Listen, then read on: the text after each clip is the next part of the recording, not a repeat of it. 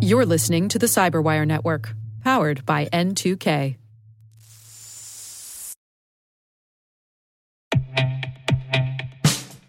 And now, a message from Cyberbit. Mastering cybersecurity is like mastering a sport. You build muscle memory through rigorous practice, then you train as a team to foster cohesion while operating under pressure. Like athletes, cybersecurity professionals thrive on hands-on simulation. But traditional courses, certifications, and open-source labs won't build you a winning team. You need Cyberbit. Cyberbit offers a hyper-realistic simulation environment for your SOC, IR, and C-suite to refine your skills, all using the market-leading SIMs, EDRs, firewalls, and WAFs they use every day. Cyberbit is offering Cyberwire listeners a free live-fire exercise. Sign up your team now at cyberbit.com/cyberwire.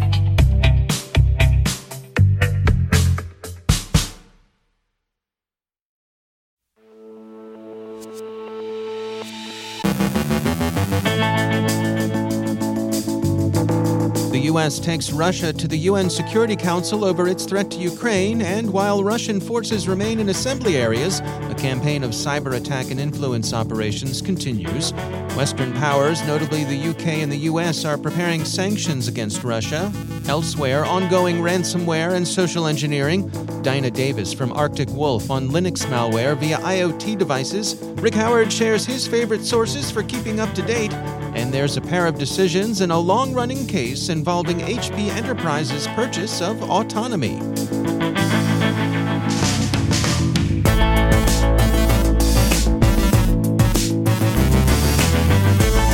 From the Cyberwire studios at Data Tribe, I'm Dave Bittner with your Cyberwire summary for Monday, January 31st, 2022.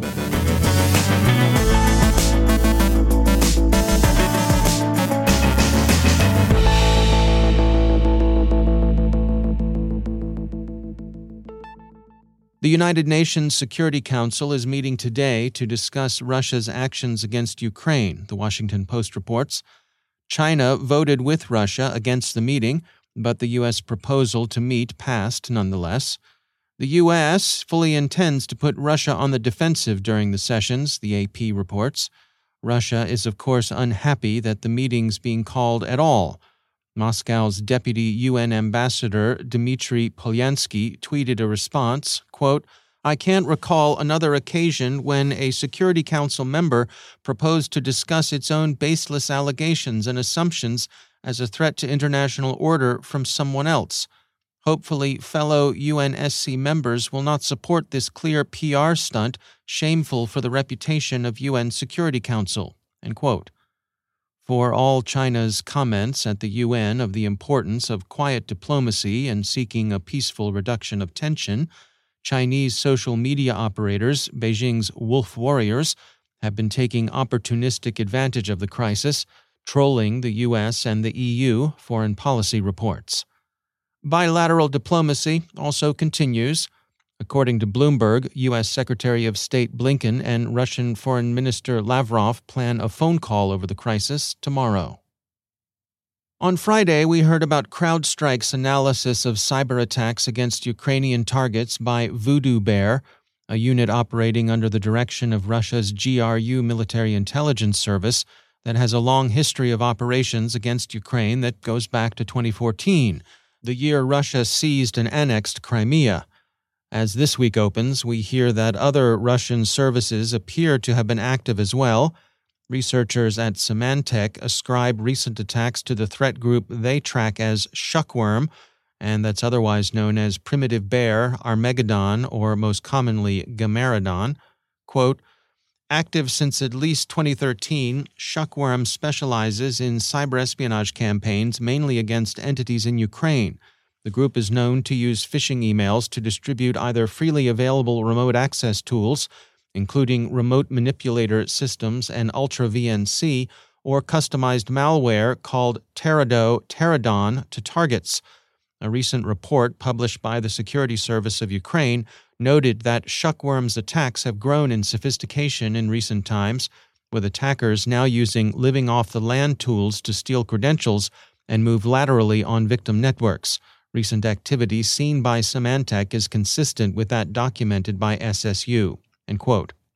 Ukraine's SSU security service this past November connected the group to Russia's FSB, and the group certainly has a record of carrying out operations in the furtherance of Russian interests.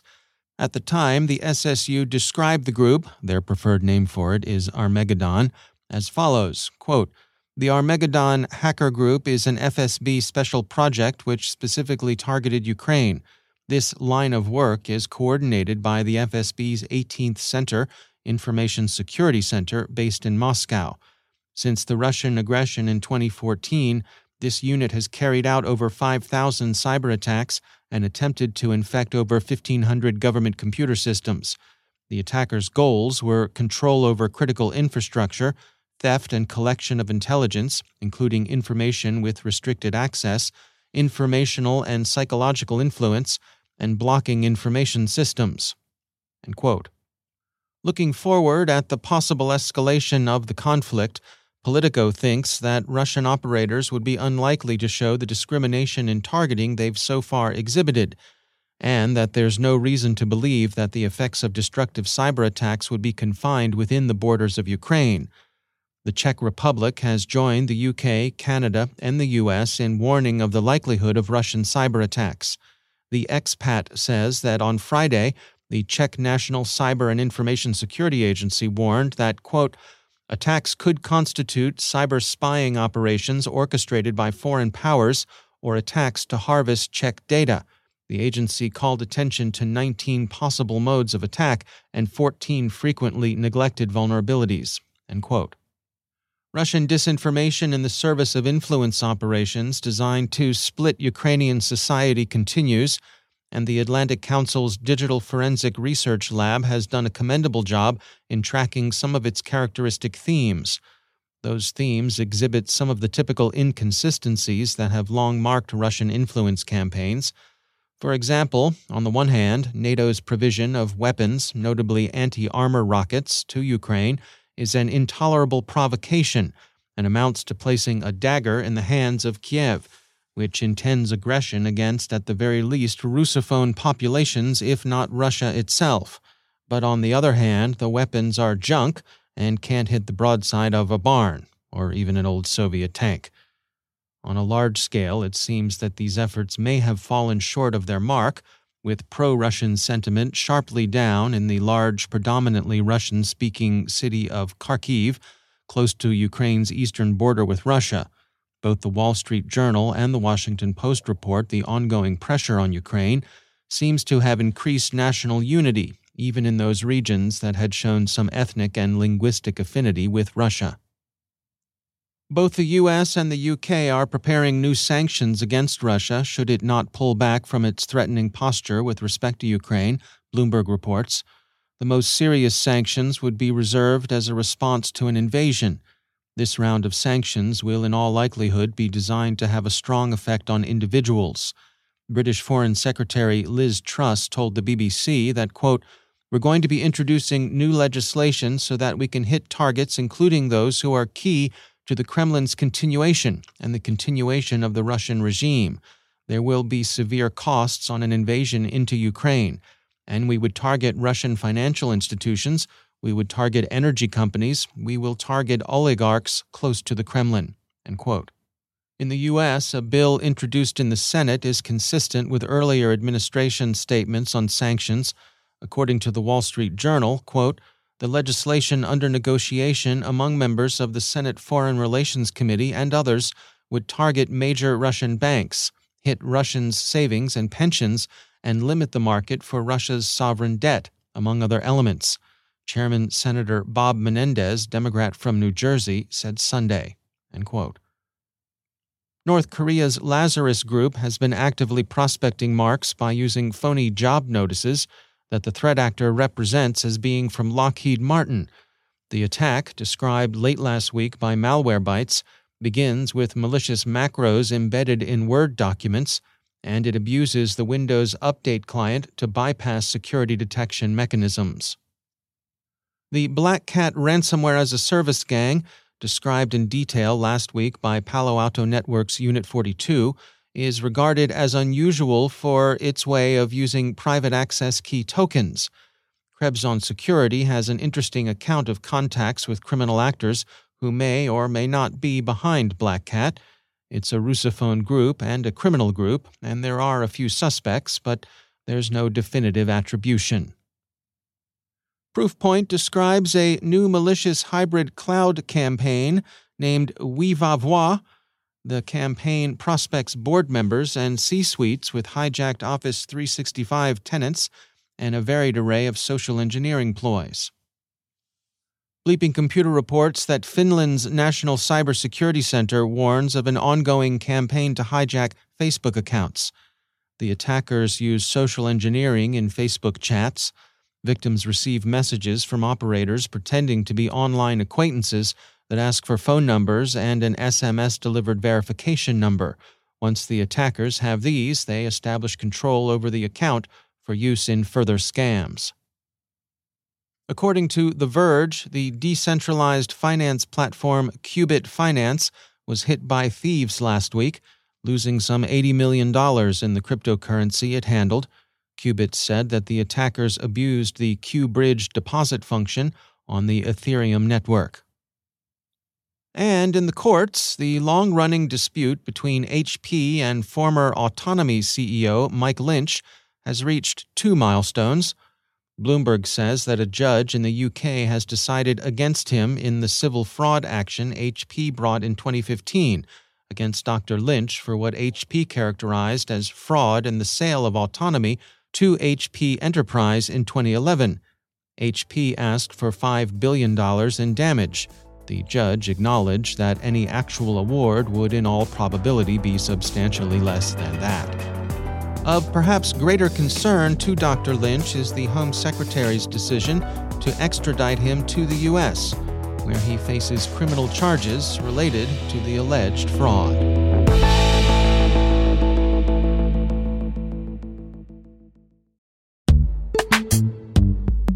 Every day, your IAM tech debt grows. Your multi-generational services struggle to work together.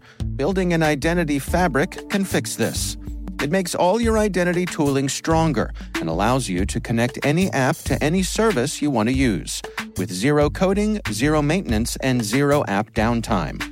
Strata's identity orchestration platform separates the identity logic from your applications, so you can optimize existing IAM tools and manage them in a single control plane. Now, every vendor, standard, and architecture work together. In short, building your identity fabric means you can secure your non-standard apps, keep your complex access policies, retire outdated IDPs, and modernize in record time. So build your fabric with Strata Identity and get rid of tech debt for good. Visit strata.io/cyberwire, share your identity priorities, and receive a pair of AirPods Pro. Offer valid for organizations over 5,000 employees. Connect today at strata.io/cyberwire.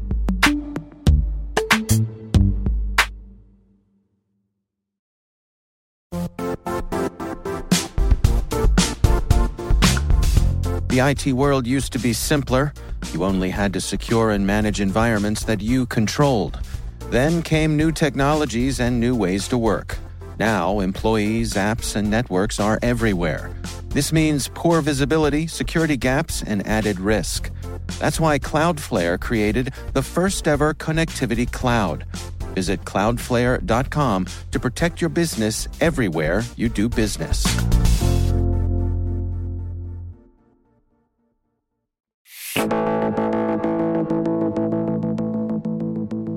And it's always my pleasure to welcome back to the show Rick Howard, the CyberWire's Chief Security Officer and Chief Analyst. Rick, always good to have you back. Hey, Dave. So last week on CSO Perspectives, you gave us a review on some of the sources of InfoSec content that you find valuable and would recommend for our audience to check out in 2022. Now, I know that your stuff always generates a lot of feedback, and I'm curious if you heard from any of our listeners about any of your recommendations, and specifically, did anybody suggest sources that you hadn't considered? Well, of course. That's what's great about this show, Dave. Our listeners always have great ideas and perspectives. And by the way, aren't afraid to share their thoughts with us, which, I really appreciate. And as I said last week, I get my InfoSec information from all kinds of sources, but my go-tos are podcasts and audiobooks because I just like the convenience of it. But as our listeners pointed out, there are many other sources that they prefer. Yeah, after you and I wrapped up our conversation last week, I was thinking, and I realized that one thing you didn't mention was movies and documentaries as well. Anything from our listeners from those two sources? Well, it's funny you should think about that. I got multiple listener recommendations about 2 HBO documentaries, right? And the first one's called The Perfect Weapon. And I can't believe I left this one off my list last week. It's a documentary based on a book, a cybersecurity canon Hall of Fame winner, by the way, written by New York Times journalist David Sanger, which I highly recommend. It's about the evolution of what he calls continuous low-level cyber conflict between the big 5 nations, the U.S., Russia, China, North Korea, and Iran. And with the things going on today between Russia and Ukraine, this book seems especially relevant. But if you don't have time to listen to 12 hours from the recorded audiobook like I did, this little 90-minute documentary from HBO is an excellent Reader's Digest version. You talked to Sanger last year when he wrote the book, right, Dan? Yeah, absolutely. No, he's always a good guest to have. And as you mentioned, a great book. So the second HBO documentary is called Kill Chain, the cyber war on America's elections. It was released in May 2020, just prior to the U.S. presidential elections. And if you were worried about the integrity of the U.S. elections apparatus before the presidential election, this documentary will make you aware of just how fragile the entire system is for the next congressional elections coming up in 2022. Not from hacking per se, but attacks from within the country, from our own national and local politicians who are trying to limit the franchise. It's really pretty scary. So for this next CSO Perspectives episode, we sit down at the hash table with a couple of subject matter experts to discuss these documentaries and another complete set of sources that you might find valuable in 2022. All right. Sounds interesting. I remember the last RSA that you and I were at, which was, I think, the last RSA, the last pre-COVID RSA conference in San Francisco when COVID was just starting to sort of make its way around. Yeah, we were just trying to think, should we stay home or should we do something else? Yeah, we were right but there. That was right before the elections as well. And I spoke to a couple folks from the FBI there who were hot and heavy into a lot of that election stuff. And it was interesting to pull them aside and kind of say, hey, listen, I'm in Maryland. How? Yeah, what's the deal? And he was like, and the guy I spoke with, he was like, yeah, Maryland's good. Maryland's good. So. Well, I just want to say up front, the government did fantastic about protecting the election from hacking and those kinds of things. They did a phenomenal job, all right? What we're talking about here is really attacks against the idea of the franchise, which is, at a whole nother level. No, it's a whole different thing. Well, do check it out. It is CSO Perspectives, and that is part of CyberWire Pro. You can learn all about that on our website, thecyberwire.com. Rick Howard, thanks for joining us.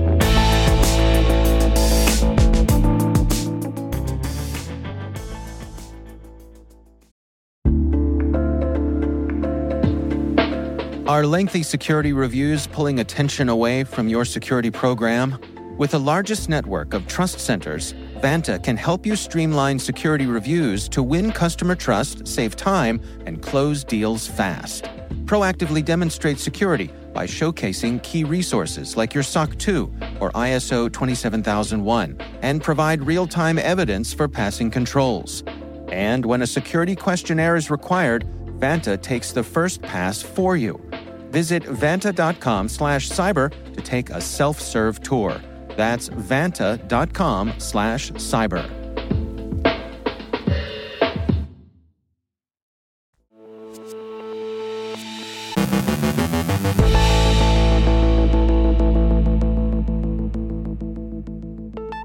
And I'm pleased to be joined once again by Dinah Davis. She is the VP of R&D Operations at Arctic Wolf and also the founder of Code Like a Girl. Dinah, always great to have you back. Thank you. You and I were recently talking about smart speakers, and that got me thinking about IoT devices and some of the some of the things that folks need to be concerned about as we pepper our homes, our places of work, and beyond with these devices. I know this is something you've had your eye on. What can you share with us today? Yeah, so I was interested to see that, Linux malware has seen a 35% growth during 2021, and it's mostly because of IoT devices. I was like, oh yeah, okay, Linux malware is increasing. I'm like, well, okay, they're probably going to start going up. But it's because of IoT devices. That's really interesting, right? It's because it's common to recruit IoT devices for distributed denial of service attacks. We all know it, like a denial of service attack is basically flooding a website or something to make it impossible for it to actually compute. And now what they're doing is trying to leverage all of these various IoT devices from different parts to do that. And that was actually an attack on some major websites a few years ago, was run exactly that way, from doing a distributed denial of service attack from webcams. With the Internet of Things, they're typically, underpowered smart devices, right? So they're running various different Linux distributions. They don't have anything more than that on them because they're trying to go, pretty cheap and basic and all of that stuff, because these are just like small things, and then they limit the functionality, right? The attackers basically take all of these systems together and launch stuff to do these either distributed denial of service attacks or things like mining cryptocurrency, right? That's high compute. And if there's all this like small bits of compute available on all these tiny IoT devices, they can leverage that to mine cryptocurrency or facilitate like spam mail campaigns, even sometimes act as command and control servers. The last one is kind of the worst, act as an entry point to corporate networks, right? These IoT devices, especially if they're connected to your main network. So do you have any connected devices in your house, Dave? Oh, it's easier to list the devices I don't have that are connected in my house, Dinah. Yes. My understanding is that the devices continue to function their primary function. So that security camera it's just still functioning up there, being a security camera, but it's using those excess processor cycles that are available to do the alternate things that the hackers have come in to get it to do. Yeah, and you have no idea. Right. Yeah. Right. So what's to be done here? Yep. So a few basic things. Change the default passwords and settings. Right? Yeah. So a lot of the time, they're going to go for the path of least resistance here. And oftentimes they're just looking for the IoT devices that are still in their original state. Like it might have some security and password, but it'll be the manufacturer's default. So always, always change that. That's going to go a really big way to protecting you from this. Use strong passwords as well. That's always, I feel like that's just on repeat all the time. Use strong passwords. So avoid using public Wi-Fi when you're accessing your IoT network. So let's say you're like on a trip and you're coming home and you want your Nest to warm up your house, right? Right. And don't use the airport open Wi-Fi to then do that, because you're opening it up. Like you're making connections back home from this open Wi-Fi. In general, I would have to say do not use open Wi-Fi.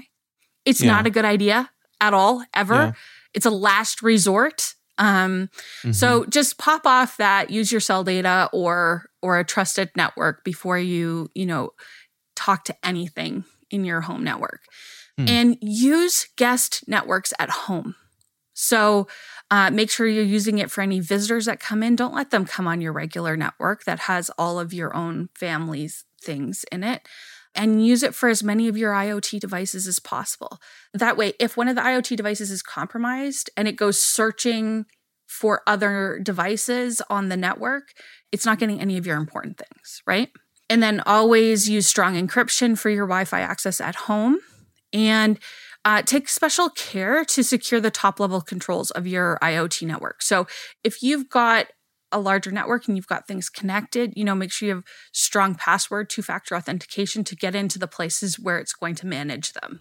right? Especially around if you have a security system or anything like that.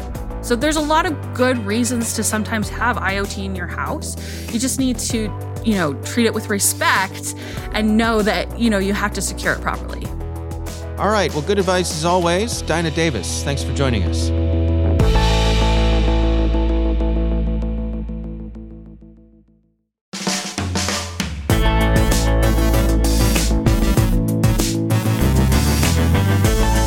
And that's the Cyberwire. For links to all of today's stories, check out our daily briefing at thecyberwire.com. Don't forget to check out the Grumpy Old Geeks podcast, where I contribute to a regular segment called Security. I join Jason and Brian on their show for a lively discussion of the latest security news every week. You can find Grumpy Old Geeks where all the fine podcasts are listed. The Cyberwire podcast is proudly produced in Maryland out of the startup studios of Data Tribe, where they're co-building the next generation of cybersecurity teams and technologies.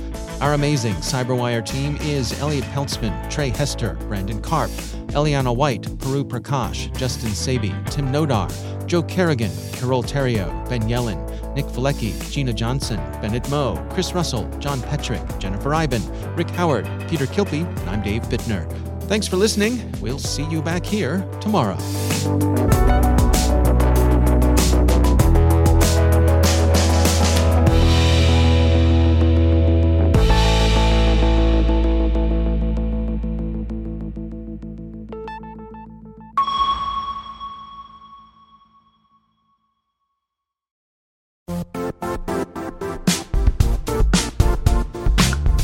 And now, a word from our sponsor, Zscaler, the leader in cloud security. Cyber attackers are using AI in creative ways to compromise users and breach organizations. In a security landscape where you must fight AI with AI, the best AI protection comes from having the best data. Zscaler has extended its Zero Trust architecture with powerful AI engines that are trained and tuned by 500 trillion daily signals. Learn more about Zscaler Zero Trust Plus AI to prevent ransomware and AI attacks. Experience your world secured. Visit zscaler.com/zerotrustai.